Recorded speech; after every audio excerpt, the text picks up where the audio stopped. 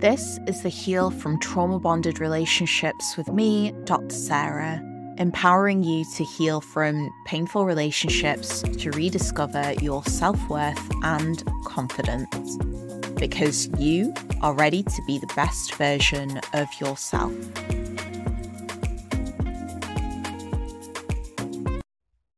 Hello, it's me again. I thought it would be really important for me to do a part 2 discussion on men, because after recording my part 1, I got thinking about all the different facets in terms of what men struggle with, and I don't feel like I actually gave it enough justice. So I'm hoping that I am able to cover some additional topics in this one. And really it stems from this core issue of shame that we all experience, every single individual out here experiences, but it is very high in men who've experienced trauma bonding, in men who have actually experienced abuse, where they've experienced manipulation, where they've experienced criticism. And when I'm talking about these things, for example, abuse, I'm talking about it could be physical abuse, it could be emotional abuse, and men really struggle to express this, particularly when it is a heterosexual relationship, because there's often this uncertainty, this ambiguity, this kind of disbelief that it is possible for a female within the relationship to be the aggressor. What is shame? Shame is one of the hardest emotions to navigate. It is one of the hardest emotions to live with. Part of that is because out of all the emotions, shame specifically says, I am fundamentally wrong. There is something fundamentally wrong with me. Whereas if you're looking at something like depression, that's an experience of sadness. Sure, you can experience self-critical thoughts, you can question yourself with depression. But with shame is very much at the root of who I am, my identity, and it's almost as though there is a flaw in one's identity, and so it becomes really difficult to escape from. So shame tends to be at the core, and it drags in depression, it drags in anxiety, it drags in guilt, and it becomes a sort of vortex of really painful emotions.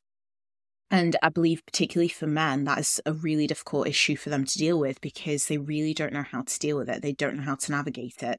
And they're given such mixed messages in society, particularly as society has progressed and it's changed throughout time, where there is more attention on equality between a man and a woman in a relationship. And particularly when there's been a shift in terms of how is it that a man should behave in a relationship? What is a man's role?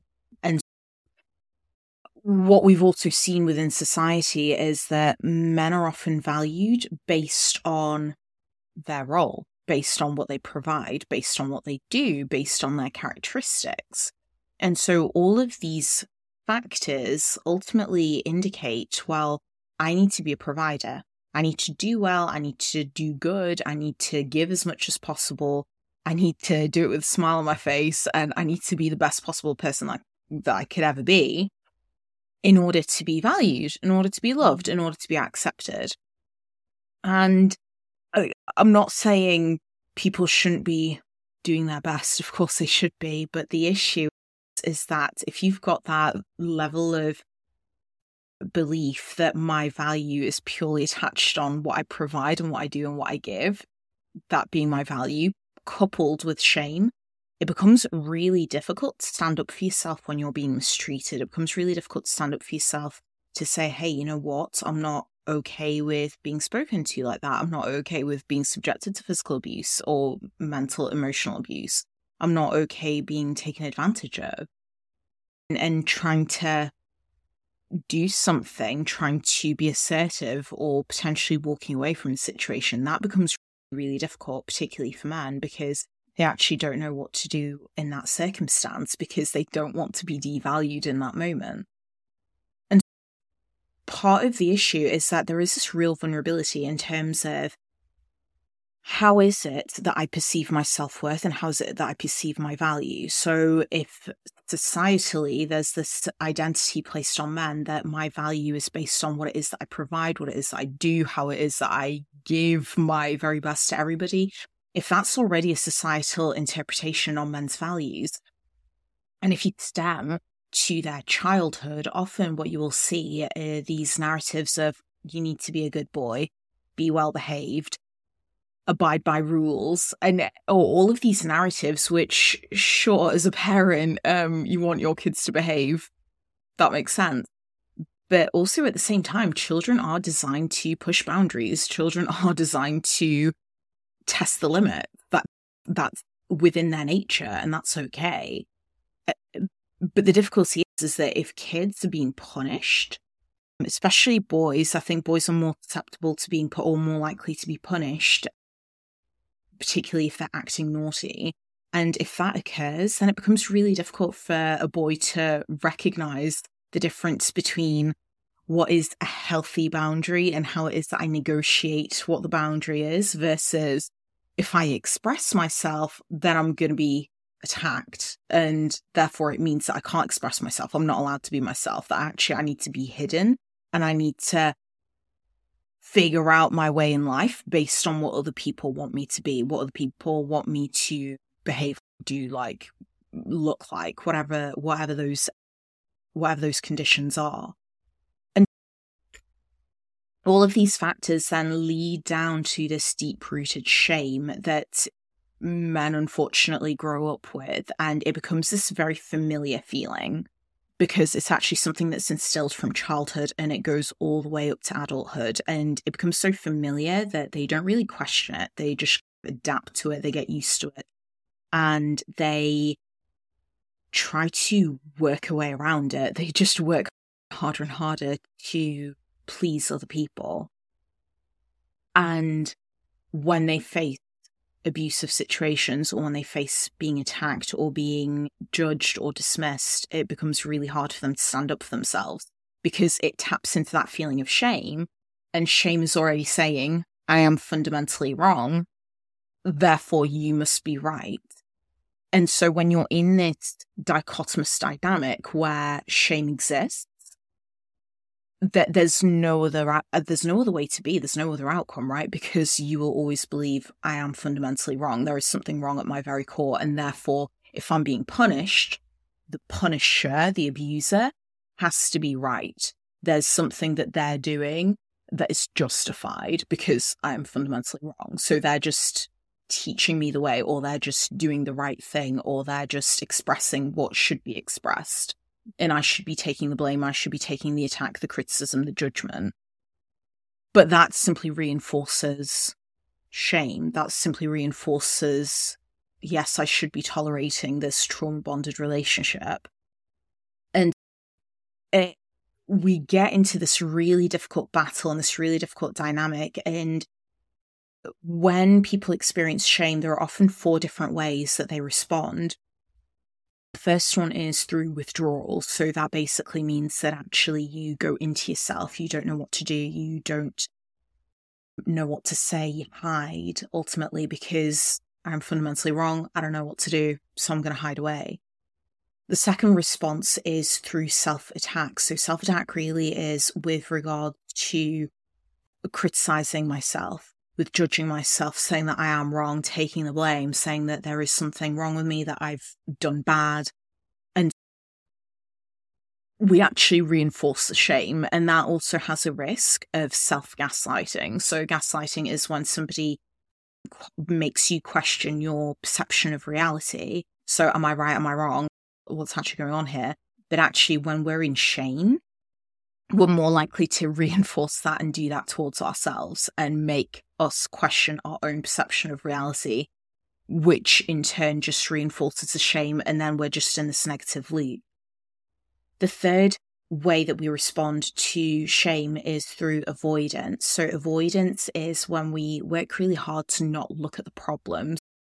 Let's say if you're in a trauma-bonded relationship, you're experiencing criticism, judgment, being ignored on a daily basis.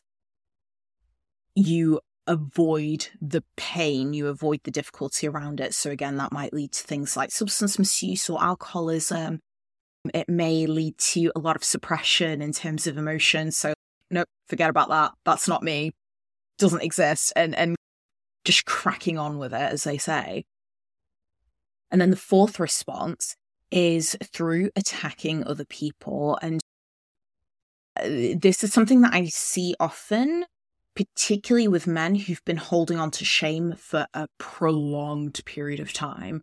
And so the attack may be subtle or it might be quite significant. And when I'm saying attack, it could be either verbal or physical or emotional, or it could be passive aggressive. But ultimately what it is that if I'm experiencing abuse from my partner, I don't know where to go with that. I don't know what to do. I don't want to lose them. I'm fundamentally wrong because I'm shameful. Therefore they must be right. And so if you're in this dynamic and there's this pent up energy, right? There's this pent up frustration and resentment, and naturally it occurs because you naturally be resentful of your partner who's constantly attacking you. But what happens in that moment is that you walk away from the relationship on a day-to-day basis. I'm not saying that it's necessarily ended, but you walk away and let's say you go to the store and the customer services person is not helpful. They're not able to give you the refund that you're wanting, let's say. And so you start shouting at them, or you get really pissed off with them, you get really angry, whatever it is. And so you walk off in a strop. Or it could be that you get into an argument with your friend and your friend sends you a text message saying, hey, why didn't you turn up last night? And you'd be like, oh, and then, so it might be something small and you might not really notice it or register it occurring, but actually it's a response where it involves attacking somebody else who doesn't really have much to do with what's actually going on, what actually created the frustration to begin with. So I come to this point of how do we figure a way around this? How do we deal with this?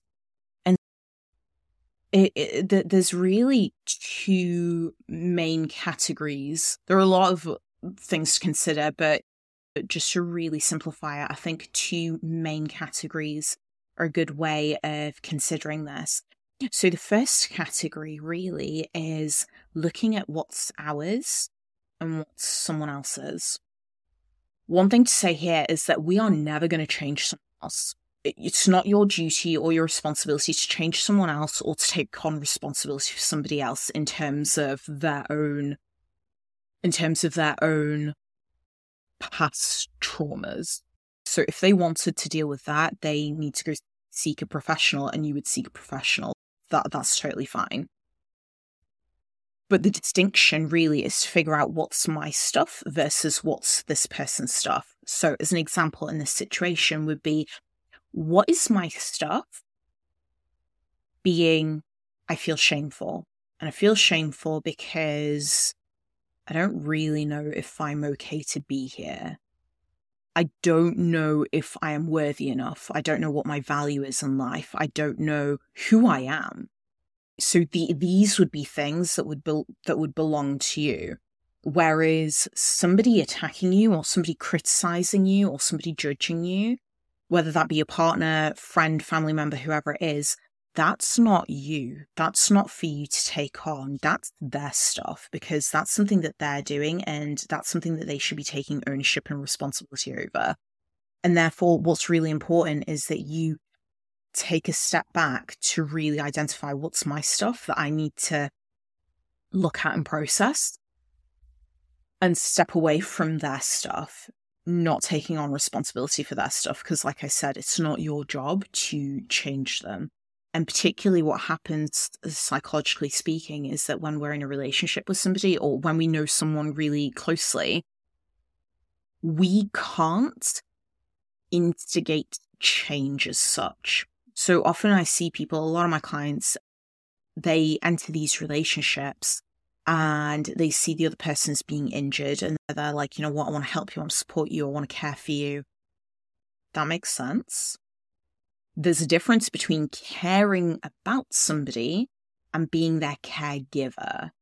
So we can care for someone in the sense of, I care for you as a human being and I want you to be okay. But the difference is I can't be your caregiver. I can't be your caretaker. I can't be your parent around this. I can't parent you around this. And so that's a job for a third party. That's a job for a professional, right? And the reason why you can't parent them, you can't be their caregiver, is because there is too much involved in the minutiae of your relationship and the dynamics in the subconscious mind. I'm talking about the 95% here. There's way too much that's going on there for that to really be absorbed by the other person. And so that's why you'll see that therapists, psychiatrists, psychologists, whoever it is, they're never allowed to see people that they know in a personal circumstance. For that very reason, because actually they would never be able to instigate change. It would have to be a stranger, ultimately, someone who's completely detached from your life.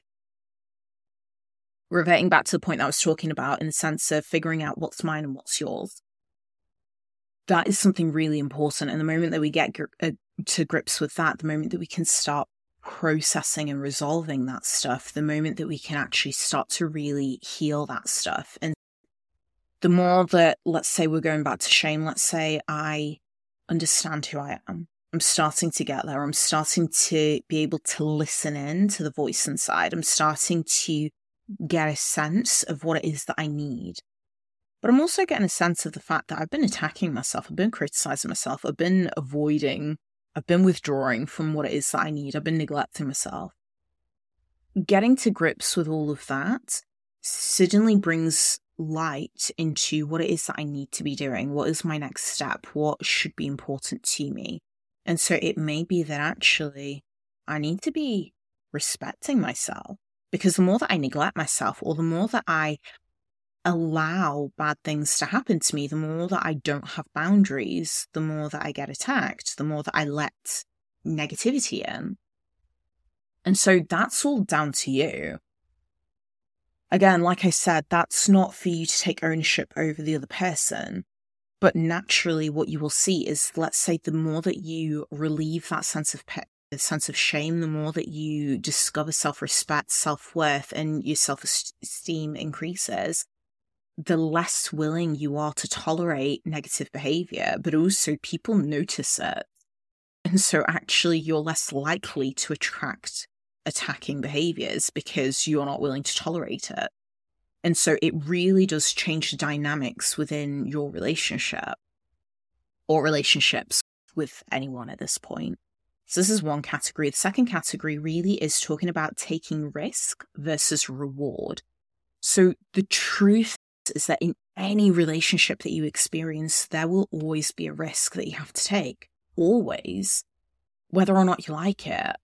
And that is for the very nature of the fact that you're entering a relationship with somebody. You have to open the door a bit to them, right? You have to open the door so you can see them and they can see you. But by the very fact that you open the door, you're taking a risk because you don't know what they're going to do to you. And so that's the risky bit. But you don't know what they're going to do to you. They might do something really pleasant. They might actually bring in flowers. They might be really nice to you. They might be really compassionate and kind and give you that amazing joy. But like I said, you don't know. So it's a risk versus reward situation. And so the question then is how much are you willing to open the door? And so one piece of advice that I would give is, if you imagine that you've got a door and you have the lock, the key to the lock, nobody else has the key, and you've got control over unlocking the door, you've got control over how much of the door you open, you've got a peephole if you wanted to have a look at who's on the other side of the door, and you can open it as much or as little as you like. And so if you open it a little bit and you take that little risk of sharing a little part of yourself, see how the other person responds to that. And it's almost like a litmus test at that stage. So you share a little bit of yourself, seeing how the other person responds to it. And if they respond in a way that feels good, in a way that feels safe and secure, and consistency in their behavior, then you can try it out a little bit more, open the door slightly more, test their response or see what their response is like. If it's good, open it a little bit more and keep going in that phase. as opposed to just opening the door full whack and just allowing anybody and everybody to come in. Because one of the biggest traps that I see, particularly with people with an anxious attachment style or people who are really high on the empath scale, is that they open the door fully for anyone and everyone, but you don't know who's on the other side. And so it becomes really hard to shut the door, because all of a sudden you go into this kind of Mother Teresa mode where you're wanting to rescue everybody that's there and support everyone that's there and rescue the relationship and all the rest of it, even when it's really toxic for you, even when it's unhealthy for you. And that's when you go into the, maybe I can be the caregiver of this person, which, like I said before, it just wouldn't work, and it's not healthy for any relationship. So those are the two main categories that I would say is the first thing is really considering what is my stuff versus what is their stuff. And the second thing is, how much of a risk am I willing to take? And to take that risk with whatever level that feels safe in terms of sharing yourself, and just testing how that person responds and if the risk is worth taking, if it actually feels rewarding. If you've enjoyed this episode, please do me 2 favors. Hit that subscribe button so you never miss an episode, and rate this podcast so that other people can find support and life-changing information. Until next time, take care.